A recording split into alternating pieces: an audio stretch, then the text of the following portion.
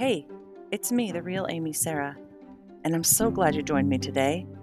Memoirs in Absentia is my sacred space where I'm sharing everything I can remember from my unforgettable life.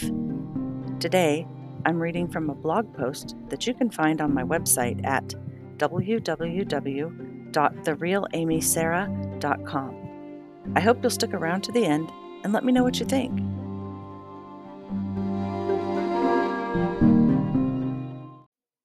It's very early in the morning and I couldn't sleep, so I thought I'd get up and post. First and foremost, my husband returned Saturday around 7:15 in the evening from his hunting trip. He and Matt had a blast, and it appears as though he's lost 15 or more pounds from walking the hills of West Virginia. He bought me a plaque, and it's so cute. He was disappointed that he couldn't find anything with the name of the town on it, but the plaque he brought was better than any souvenir he could have found. It's primitive and says, "Our house may be small, but the love inside is big."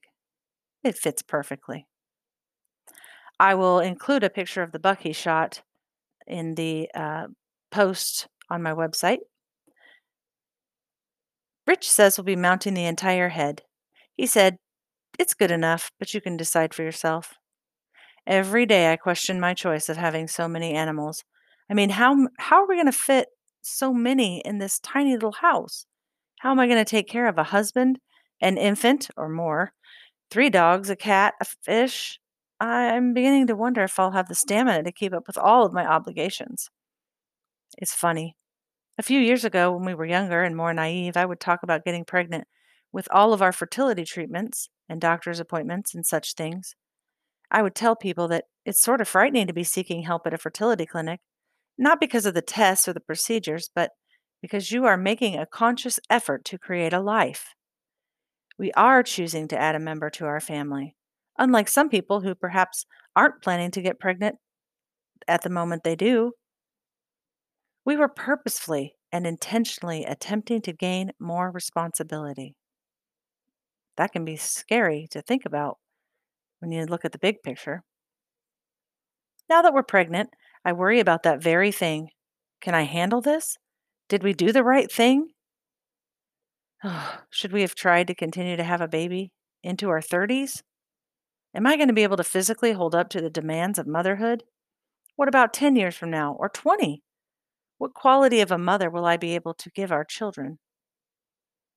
I wonder about the advice I've given others. Will I be able to remember that advice when it's time to mother my own children? I was so wise when I had no children.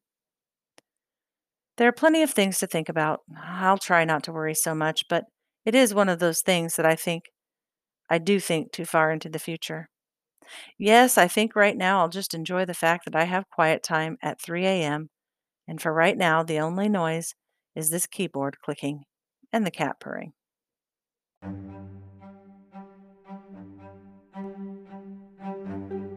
Thanks again for stopping by and sticking around. If you enjoyed today's podcast, I hope you'll like the episode and the podcast, subscribe and leave a comment below, or go to anchor.fm/The Real Amy Sarah and leave a voice message for me.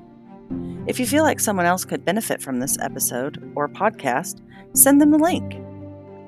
Again, you can check out all of my blog posts on my website at www.therealamysarah.com. Meet you back here next week.